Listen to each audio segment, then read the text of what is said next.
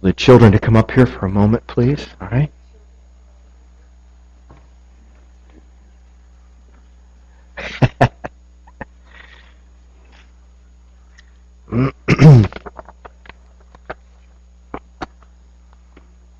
Anybody else? Oh, a few more. Come on up. Come on up, Russell, Lily, Taylor. There you go. Good. Just have a seat up here. Good. How many of you have ever been to Disney World? Ever been to Disney World? Anybody? Oh, something to look forward to. There you go. There's one's been there. How about you, Andrew? You been to Disney World? Uh-huh. Okay. What a neat place, isn't it? You ever seen Cinderella's castle? Did we lose it? We had a picture of Cinderella's castle I was going to show you. Quite a magnificent building. Just a neat place. It's just a magical place. They call it the Magic Kingdom, don't they? If you've been to Disney World, some of the adults have, some of the older kids, you've actually maybe seen Cinderella walking the grounds, you know. There's always people flocking up to any of the people or maybe one of the Disney characters or whatever. And there's something special happened one day I want you to know about. There was in the castle, which I've never been up in the castle, I've only walked through the bottom part of it, it's kind of a breezeway. There's apparently a big room. I don't know if it's like a banquet room or what it is. And there were certain children that had a pass to go in. They had gotten a ticket, their parents or something, so they could go up there and have some special time with Cinderella herself. So they all gathered in this great big room, and they're wondering when she's going to show up. They're all just milling around. And all of a sudden, she appeared at the side of the room. And everybody went running over to that side of the room, and they said it's a good thing it wasn't a ship because it would have just tipped the whole thing because all of them were just crowding to one side. But on the far side of the room from Cinderella was still a boy standing there as well as he could stand. He was crippled. He is disfigured, very, very, really tragic-looking little boy holding the hand of his older brother, but they didn't move. They didn't go when the other children ran across the room because, well, he couldn't run, and he probably didn't feel like he was really welcome to do that. He was just glad to be in the room, glad to have a ticket so he could see Cinderella from a distance. And as all the other children are just mingling around her and trying to get her attention and jumping up and down, but Cinderella saw this boy across the room. And she walked through this crowd of children, went across the side of the room to where he stood there alone with his brother, and walked up to him, looked at his situation, his way he looked and everything, and knelt down and then kissed him on the cheek. None of the other children were treated that way. No one else had that special attention from the princess, Cinderella. And yet, that's what she gave to this little boy. And everybody just kind of hushed and couldn't believe what had happened. When she got up from kneeling beside him, then she walked back to the other children and said a few things, and then she disappeared from the room again. That was it. That was the end of it. And how that boy must have felt that day. Do you know that that picture is very much like the picture that God has for us? That we are like that little boy, and we don't deserve to be in the presence of royalty, but Jesus, the King of Kings, invited us in. And he gave us a ticket to be in his presence. And he not only invited us to come with everybody else, but he invited us so that we could have a very special time with him. And when Jesus came to us, it was like this princess, Cinderella, going to this little boy who never expected something so wonderful to happen in his life. I want you to know that Jesus did so much more for us than she did for that little boy that day. Cinderella only gave a kiss, but Jesus gave more than that, didn't he? Because when he invited us to come to him, he gave his life. He gave his life so that he could pay for our sins and pay for all the ugliness of our lives, and not just to kiss us and then leave us with our ugliness, but he took the ugliness away. He took the sins away, and he gave us a new life that we could never have had. The Prince came and gave us his life so that we would have new life in Christ. Jesus gave more than a kiss. He gave himself. And he paid more than a visit. He paid for our sins and our shortcomings. And he didn't just stop for a minute to show some kindness. He changed eternity for each of us. Because now, forgiven of our sins, we can live with Jesus forever. And someday we'll be able to be with Him forever in heaven. But even now, we live with Jesus. And Jesus changes our lives from the inside out. I hope that you'll never forget that. And I hope that you know that Jesus counts you as a very special part of His family. And He knows you so well and loves you so well. May you just live that the rest of your life. And someday, some of you have not made a decision to follow Christ yet, but someday you will. Our prayer is that you will walk with Him all the days of your life here on earth. And then you will go into eternity with Him someday. That is our prayer for each of you. Thank you for being so attentive. You can return to your seats now, please.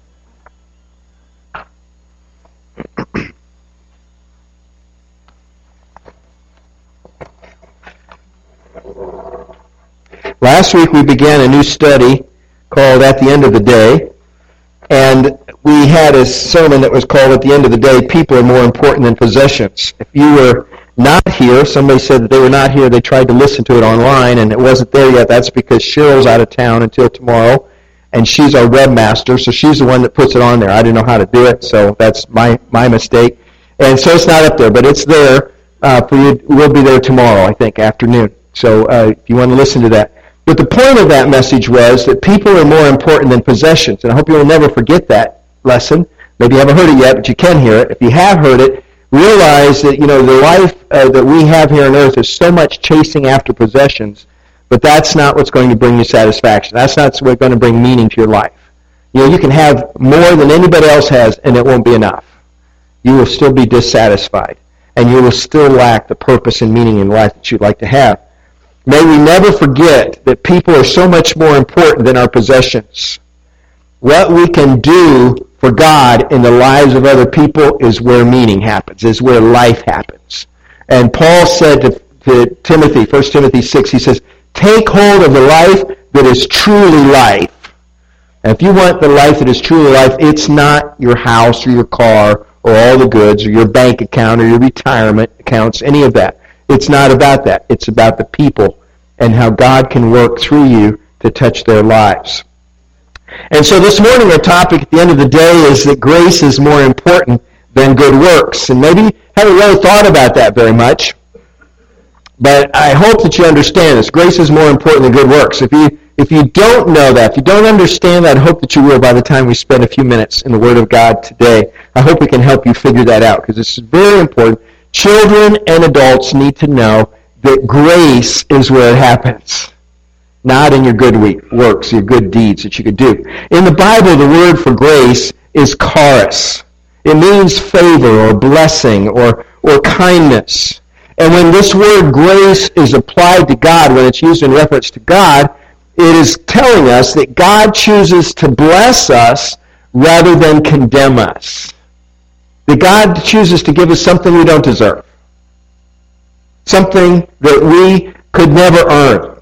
He gives us something that we don't deserve rather than what we do deserve. Now, do you know the difference between mercy and grace? Because a lot of times they're confused. A lot of times they're coupled together in the Scripture. The difference between mercy and grace is really simple. Mercy withholds a punishment, but grace gives a blessing. Mercy withholds a punishment we deserve. So, you're standing before somebody and you are condemned. You deserve to be punished. And they say, no, I'm not going to punish you. You can go free. That's mercy. But grace goes a step further. Once mercy has been granted, it says, I'm not only not going to punish you, I'm going to give you something. I'm going to bless you beyond just withholding the punishment that you deserve. God's grace does both. And that's why mercy and grace are often coupled together in the Bible. Often Paul will start a letter to the Corinthians or to the Ephesians and he'll say grace and mercy to you. Because in God's economy, God's way of looking at things, grace and mercy are coupled together. I suppose that's why they're often confused. Now, the very important question to lead off with this morning, that everybody, whether they're a child or a teenager or an adult, very important question for everybody in this room. And the question is simply as this: who or what are you counting on to save you?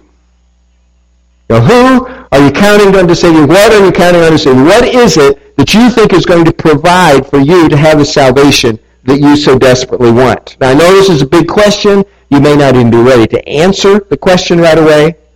But this is basically the question that every religion is asking and answering in one way or another.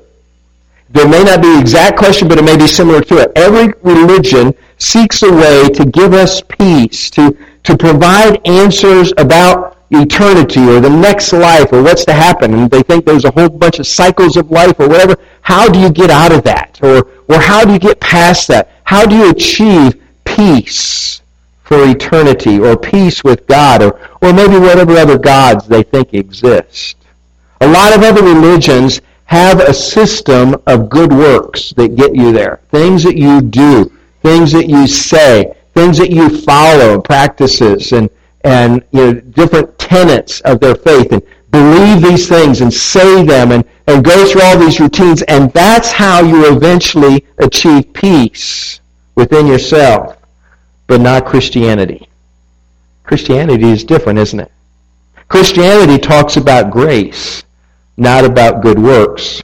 Philip Yancey wrote this. He says, the notion of God's love coming to us free of charge, no strings attached, seems to go against every instinct of humanity. The Buddhist Eightfold Path, the Hindu doctrine of karma, the Jewish covenant, the Muslim code of law, each of these offer a way to earn approval, or maybe another word would be peace, security. But Christianity dares to make God's love unconditional. It's not about good works, it's about grace. Only Christianity dares to offer grace. Grace offered freely by God. God offers us His love unconditionally. And He walks across history, walks across the pages of time to each one of us, and He offers us something we don't deserve, simply because it's His desire to offer it. Grace is more important than good works because good works can never save us. Only grace can. The only thing that can save us is God's grace. That's the first thing I want you to know this morning. I heard about a joke about a man who had a dream, and he'd gone up to heaven, and constantly these jokes are about, meeting the pearly gates of St. Peter's there waiting, So this man walks up to the pearly gates of heaven, St. Peter's there, and he says, I've got a question for you, St. Peter. He says, what does it take to get into heaven? And Peter says, well, it takes 1,000 points. Really? Never heard that. 1,000 points. He says, okay. Well, let me see. I've been faithful, attending church practically my whole life. What did that get me? Peter says, that's 1 point. Okay. Well, he says, I was a deacon. In the last 20 years of my life, I was a deacon in the church. I was down there all the time. And he says, that's 1 more point. You've got 2 points. And the man can't believe it. And he says, I did a lot of good things for other people. I was always taking care of other people. Peter says, that's another point. You got 3 points. You have a ways to go. So finally, in great despair, the man is saying, well, if all I get for all these things is 3 points in my whole life and all the time in the church and helping other people and everything, he says, I guess I'm just going to have to throw myself on the mercy of God and the love of Christ displayed on the cross. Peter said, good answer. That's 1,000 points. You're in. You want an answer? There you go. That's what I was looking for. Grace is counting on God to save you because you can't save yourself. No matter how good you are, doesn't matter what you know, doesn't matter how often you go to church, doesn't matter what good things you do for other people, grace counts on God, what has already been given. For all of us must depend on God to save us because we cannot save ourselves. Now, our main text today is in Ephesians 2. Ephesians 2, 1 through 10. If you know this passage about grace, you're probably already guessing this is where we're going today. And this is what Paul says this. It's true of every one of us. Listen for you in this passage. Listen for me. As for you, okay, now we've got all of us, you were dead in your transgressions and sins, in which you used to live when you followed the ways of this world, and of the ruler of the kingdom of the air, the Spirit who is now at work in those who are disobedient. All of us, we're all in it, also lived among them at one time, gratifying the cravings of our sinful nature and following its desires and thoughts. Like the rest, here again it's inclusive, we were by nature objects of wrath, But because of his great love for us, God, who is rich in mercy, made us alive with Christ, even when we were dead in transgressions. It is by grace you have been saved. And God raised us up with Christ and seated us with him in the heavenly realms in Christ Jesus, in order that in the coming ages he might show the incomparable riches of his grace, expressing his kindness to us in Christ Jesus. For it is by grace you have been saved, through faith, and this not from yourselves. It is the gift of God, not by works, so that no one can boast. For we are God's workmanship, created in Christ Jesus to do good works, which God prepared in advance for us to do. We all were already dead. Now we felt alive, we looked alive, we were still moving, we were still breathing, still functioning, but we were dead in our sins. All of us, every one of us fits this description. Doesn't matter who you are. Another passage in Romans says, all have sinned and fallen short of the glory of God, right? Every one of us. So there's nobody in this room that can say, that's not me. That doesn't apply to me. It applies to every one of us. And he says, condemned in our sin, we were already dead. We were, going to experience eternal death. No exceptions. And he says all of us lived among everybody else like that. We were gratifying the cravings of our flesh.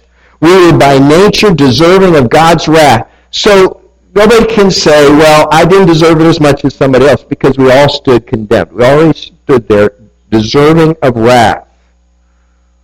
But then Paul throws this big word, but, in there, and he says, but God, in his great love for us, couldn't leave it there. In this great unconditional love for us, in spite of who we are, what we had chosen to do, how we were living, the fact that we were already dead in our sins, he saved us when we least deserved it. And he raised us to life again when we were dead. It is by grace you've been saved, thank God. And in Jesus Christ, grace is given freely to everyone. It's offered to everyone, no matter what you've done, no matter where you've gone, no matter who you've hurt, no matter what you said, no matter how far down that path you have gone and you thought it was impossible to turn around, God pursues you there and he makes the same offer to you. Maybe you think, I'm beyond that. I'm lost cause. You're not. Because everybody is offered the same gift freely. 2 Peter 3:9 tells us that God is not willing for anyone to perish. But he wants all of us to come to the knowledge of the truth and to come to faith in Jesus Christ. There are no exclusions, no exceptions. Everyone is invited. That's what I think Jesus' parables were about. He told some parables about a master or a king who had a banquet. Here's the rich guy of the area, or maybe the king of the area, and he decides to have a big banquet. And so he throws out the invitation, and he sends out his couriers, and he says, bring everybody in. Find people that you would normally go to, knock on the door, invite them to come to the banquet, because it's going to be a great banquet. And they come back and they said, there's still more, still more room here. So he went back again to the highways and byways and into the hedges and, all the little roads going every different direction. Anybody that could find was invited, because the king's heart was, everybody needs to be here. I want everybody to come. But people still made a choice, did they? To accept the invitation and whether or not to come. That is what that parable is about. The banquet is for everyone. Years ago, Billy Graham was driving through a small southern town, and he was stopped by a policeman for speeding. Well, he admitted his guilt. He said, I wasn't really paying attention. I probably was over the speed limit. And he was told by the officer, well, that's fine and good. You can pay the fine, but you still have to appear in court. In our town, you still have to go to court for this driving violation. So he appeared in court, and the time came, and the judge got to the end of it, and he says, you guilty or not guilty? And Billy Graham says, well, I'm guilty. Definitely I did that. The judge says, well, that'll be $10. $1 for every mile you went over the limit. Now, you know how old this illustration is, because there's a lot more than that now. He says, okay, I'll pay it. The judge says, well, you're guilty. but I'm going to pay it. And he pulled his wallet out of his pocket. He pulled out a $10 bill and he attached it to the certificate that said he was guilty and paid it. Not only did he do that, he says, I want to see you after court today. Billy Graham came back at the time when court ended, and he says, I'm going to take you to dinner. I'm going to buy you a steak dinner. And Billy Graham says, that's the kind of love God has. That's the way God's grace operates. He not only pays the fine, but he takes you to dinner afterwards and invites you to the banquet. Isn't that a wonderful story? I remember seeing a little cartoon of Dennis the Menace. And his little friend Joey are leaving Mrs. Wilson's house, and they're both loaded up with cookies, homemade cookies, you know. And as they're walking out the door and out onto their porch, Joey's saying to her, he says, man, he says, I don't believe this. He says, I wonder what we ever did to deserve cookies like this. What did we do? And Dennis Menace says, this isn't about us. This is about how much Mrs. Wilson loves us. And that's the way God treats us. It's not about us. It's not about all the failures, all the mistakes, all the shortcomings of our life. It's about the heart of God, isn't it? And it's a heart of grace. So that's the first reason that grace is more important than good works, because good works can't get you home, but grace can. The second reason comes from the last three verses that I read from you from Ephesians 2, verses 8 through 10. Let's read those again, please. For it is by grace you have been saved through faith, and this not from yourselves. It is the gift of God, not by works, so no one can boast. Notice verse 10 here. For we are God's workmanship, created in Christ Jesus to do good works, which God prepared in advance for us to do. We thought we had reached the end of the story, but Paul says there's more. Not only did he put away our punishment, or even pay it himself, not only did he give us a gift, and bless us with the steak dinner, but he is creating in us somebody new, somebody better. He has made us his workmanship. He has made us his masterpiece. He wants to give us a new life that is so much better than we ever knew before. And the good works, the good things that come, are not the way to earn salvation. They're the result of what God's doing in his grace. Grace is undeserved favor, but with a goal in mind. God had a goal. He had a purpose. He had a plan. And he wants to exercise that in our life. He wants to make a difference in our lives. God saves us because he loves us so much that he doesn't want us to suffer for our sins. So he pays the penalty. But that's not the end of the story, because he wants us to be his workmanship. He wants us to be his masterpieces, if you will. And his goal is to work in us and through us to accomplish his mission in the world. Now, it's not that God is expecting some kind of payback. Okay, I do this for you, now you do this for me. There's not some kind of a quid pro quo here and some kind of thing that, we got to pay him back, little by little on an installment plan. It's that there's so much more. Such a blessing to living for God instead of against God like we were before. And the goal of God's grace is greater than our salvation alone. The goal is to enable us to become better people than we could on our own, and to accomplish his work in the world, to invite us to be part of that, and to change the lives of other people.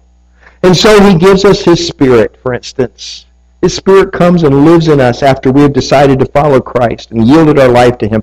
And the Spirit of God comes in and he enables us and he empowers us and he helps us to see things we didn't see before, and he gives us new understanding and new knowledge. He gives us his wisdom that we could never have attained on our own. And no matter how many books you read, no matter how much time you spend in school, this Holy Spirit and God's influence changes everything. And then he gifts us individually, uniquely. He gifts us to serve the Lord so that lost people can be found and then be drawn to him. And so that the body of Christ, the church, can grow stronger and be built up in love. This is an amazing part of God's grace that some people haven't yet grasped. They haven't really caught this. Yeah, he saved me. I got saved. But there's more.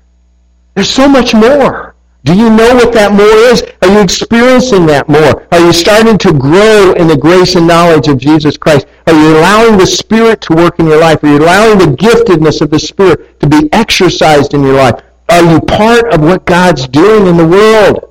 Are you sitting back as a spectator? Because if you are, you're missing one of the greatest blessings that grace can do. So much more than good works. It includes good works, but they're just a result of what God's doing. What do good works do for you? What do they get you? Nothing. Nada. Where's Felipe?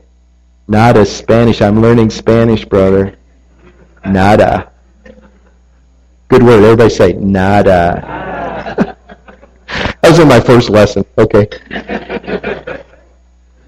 Good works are nada as far as saving you. But good works follow. They're the result of the grace that God has given you. And this distinction is very important. Good works are a major reason that we've been recreated in Christ, but some people still want to, I'll do this because then God will love me more. Or then God will really have to confirm that I'm okay, because look at all the stuff I'm doing for Him. And they get it all mixed up again. And, legalistic Christians or people that are into doing a lot of stuff, to show their worthiness or their value.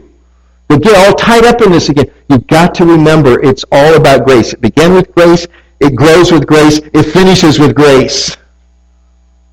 And good works are just a result of that relationship that you have with Christ. And we need to be very careful about this. Jesus gave a real clear picture about this. He wrote in John 15 about the vine and the branches, didn't he? He said, I am the vine and you are the branches, right? What did he say in John 15:5? He says, if a man remains in me and I in him, he will bear much fruit. Apart from me, you can do nada. It's about the relationship. It's not about your good works. It's about your performance. It's not about having this nice evaluation later. Look at all the times you went to church. Look how many times you read your Bible. How often you prayed. All these good things you did for other people. You stopped and fixed the tire and you did this, cooked this thing for somebody. It's not about all of that. It's about the relationship. And when we get all tied up in the things we could do, sometimes we neglect the relationship. And Jesus said, you want to bear fruit? Much fruit? Spend time with me. Abide in me. Get to know me, Jesus says. And that will change everything. In fact, he makes this into a stern warning in Matthew 7. Notice what he says here. Not everyone who says to me, Lord, Lord, will enter the kingdom of heaven, but only he does the will of my Father who is in heaven. Many will say to me on that day, Lord, Lord, did we not prophesy in your name, and in your name drive out demons and perform many miracles? Then I will tell them plainly, I never knew you. Away from me, you evildoers. You see, people putting all their stock, all of their energy, all of their confidence in what they did for Christ. And Jesus said, I didn't even know you. You're not one of mine. Wouldn't that be awful to hear from God? You stand before the judgment seat of God, and you're all ready with your list. Look at what I did for you. And Jesus throws away the list. He says, I'm not sure who you are. I remember seeing you. You're not one of mine. Other people, that labor for the Lord in order to meet God's high standards or, do something that amazes other people maybe. Maybe they're impressing someone else. I don't know. They're missing it. The people that know grace and know God's change of their life are people that are committed to that relationship with Christ and are growing and growing in that relationship. He's the vine, we're the branches. And the only way you're going to produce any fruit is stay connected to that vine and let that vine's life-giving flow come through your life, and then fruit happens. It just happens. You don't have to worry about the fruit. It's not your business to worry about the results. You worry about the relationship you have with Christ, and then Christ's life flows through you. That's the life that is truly life that Paul was talking about to Timothy.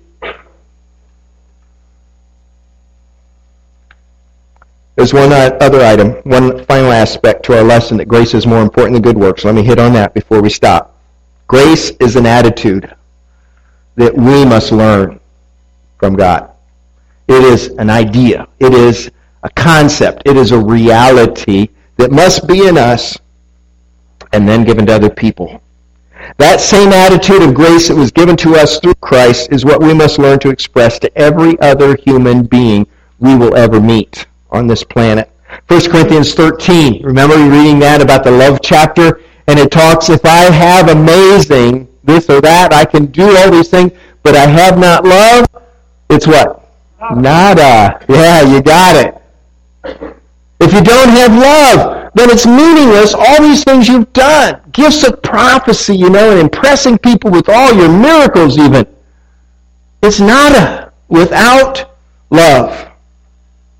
They are clanging cymbal, an annoying gong. God's same attitude of grace must be what we give everyone we will ever meet.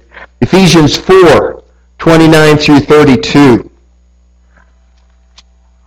Ephesians 4:29, do not let any unwholesome talk come out of your mouths, but only what is helpful for building others up according to their needs, that it may benefit those who listen. And do not grieve the Holy Spirit of God, with whom you were sealed for the day of redemption.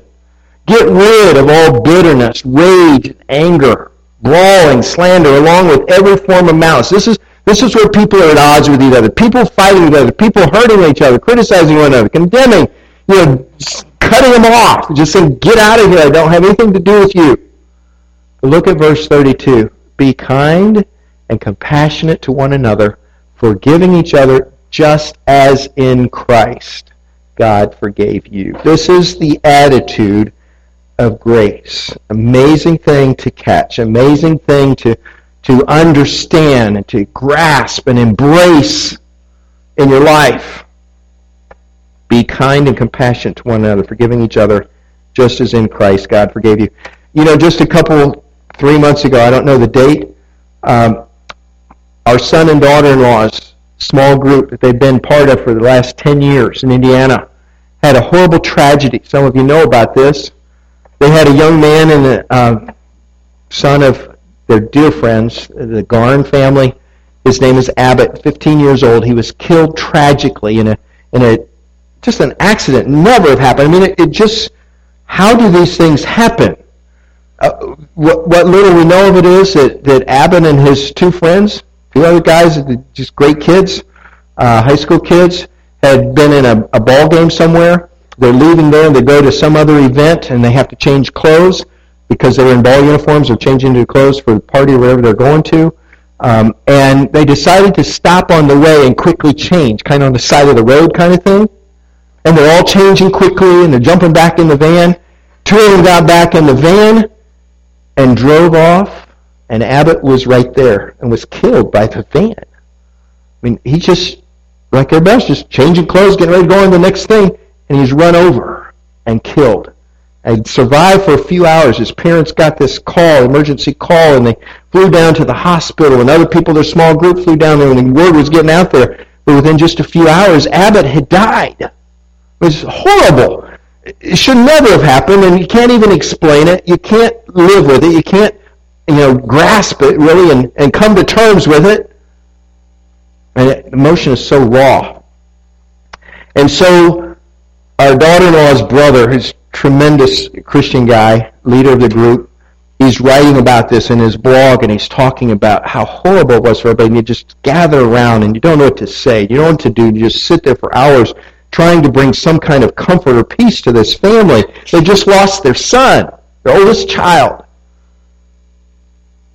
And they got word out very quickly, within the first day, to these other boys who must have felt so bad. I mean, how could you possibly live with yourself that you just didn't think? You just got in the car and took off.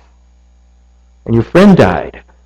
They got word to those two boys, you need to come to the house too. We're all gathered here together. We're praying. We're seeking God. We're trying to find peace.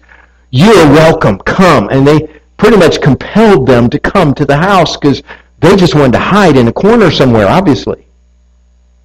And those boys came, and Brandon observed them, wrapping their arm around these boys, that had basically been responsible for their son's death. I mean, it's an accident, but, they could have been more careful. They could have done anything. And they wrapped around him and said, we don't blame you. There's no blame here. We love you, and we know that you didn't intend this. It's an accident. You're not to carry this the rest of your life. You're not to feel guilty for the rest of your life. God's grace is here for you as it is for us. And they welcomed them. And then carload after carload of other teenagers started showing up over the next few days, just needing that. And grace was given out in just a miraculous way to that community. Now, Abbott's parents are still hurting. They'll be hurting the rest of their lives. There's a hole, an emptiness, that God is working with there. But they get this thing about grace, don't they? They get this thing that just as in Christ God forgave you, so you must forgive everyone else. And they're giving that grace out everywhere they can, even when it's hard, even when it's difficult, even when it's impossible. Because that's what Christians do.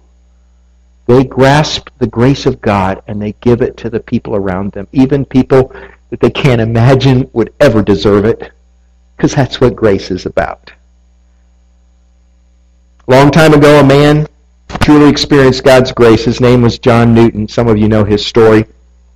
Though he was brought up in the church as a child, became a very callous man, filled with anger and pain and uncertainty. And because of that, he had a lot of trouble in his life. At one time, John Newton became the captain of a slave ship. It's hard for us to imagine this, but the slaving company that he worked for ordered him to go to the coast of Africa and to pick up as many slaves as he could, to pack as many as he could in the holds of that ship and take them to the Americas. Once on board, the slaves were ruthlessly chained side by side, row after row, stacked up like a can of sardines. And most of them didn't survive the journey because it was too long and grueling, and they weren't allowed to get up. They weren't allowed any sanitation or hygiene or proper food and water. They got as many there as they could, and they sold them into slavery. And he lived with himself for years that way, doing that to make the money that they paid him. During a raging storm at sea, however, God finally got into John Newton's heart. And he finally confessed his sin, and he surrendered his life to Jesus Christ. And he was given both God's mercy and God's grace. So over the next few years, John Newton found that God was bringing people into his life to disciple him, to grow him, to help him understand, to help him come to terms, and to have this new life that grace was giving him. And he became, later in his life, one of Britain's most powerful evangelists. And feeling,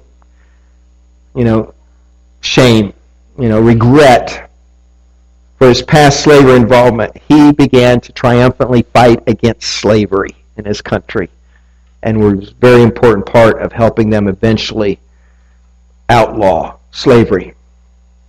He wrote many hymns during his ministry years, but one has become his most famous one. You probably know it. It's called Amazing Grace. Still a favorite for many, because it talks about what we were given and what we received. What about you? What about you? Who or what are you counting on to save you? I hope you understand that the only one who can save you is Jesus Christ. He's already done it. He's already given. He's already given his life. He didn't just give a kiss like Cinderella did. He gave his life. And he offers a new life to you. You need to know today that you will never be bad enough to be beyond God's grace for you. Even if you leave here today, you do nothing, and you become the most horrible person you could ever imagine becoming, grace is still going to be pursuing you. God is still going to be offering that grace to you, and no matter how far you go, you can turn back, just like John Newton did. You also need to know that you will never be good enough to be beyond the need for God's grace. You can strive, you can be better than anybody else you ever met. I talk to people about grace and they say, I don't need that. I'm better than anybody else I know. Basically, I've got it together. I help people. I do nice things for people. I'm good to my family, to my spouse, to my children. I'm good at my business. I don't lie and cheat. I don't, they just want to give this whole list. But you will never be good enough to be beyond the need for God's grace. This is good news. There is nothing you can do to make God love you any more than He already does. And there is nothing you can do to make God love you any less. This is grace. Do you know grace? Do you know God's grace? Have you surrendered your life to Jesus Christ? We're going to sing about that amazing grace in a few minutes. Talk about the chains being broken. And we're going to see if your heart is ready. Is your heart open? Let's pray. Father, I thank you that we can know your grace, that your offer is there for every one of us. There is no one limited, no exclusions. And you offer freely to us who could never deserve, never merit what you offer. But by your love, your unconditional love, you make the invitation. And you don't want anybody to miss it. If there's someone here today that has missed it up to this point in their life, I pray, Lord, that their heart would be open, that they would be ready to take a step toward you today, to receive, to accept that invitation that you're offering now in your grace. And they won't leave here until they've done that. I pray this in Jesus' name. Amen. Amen. So we sing. Some of us will be around in front. Some of the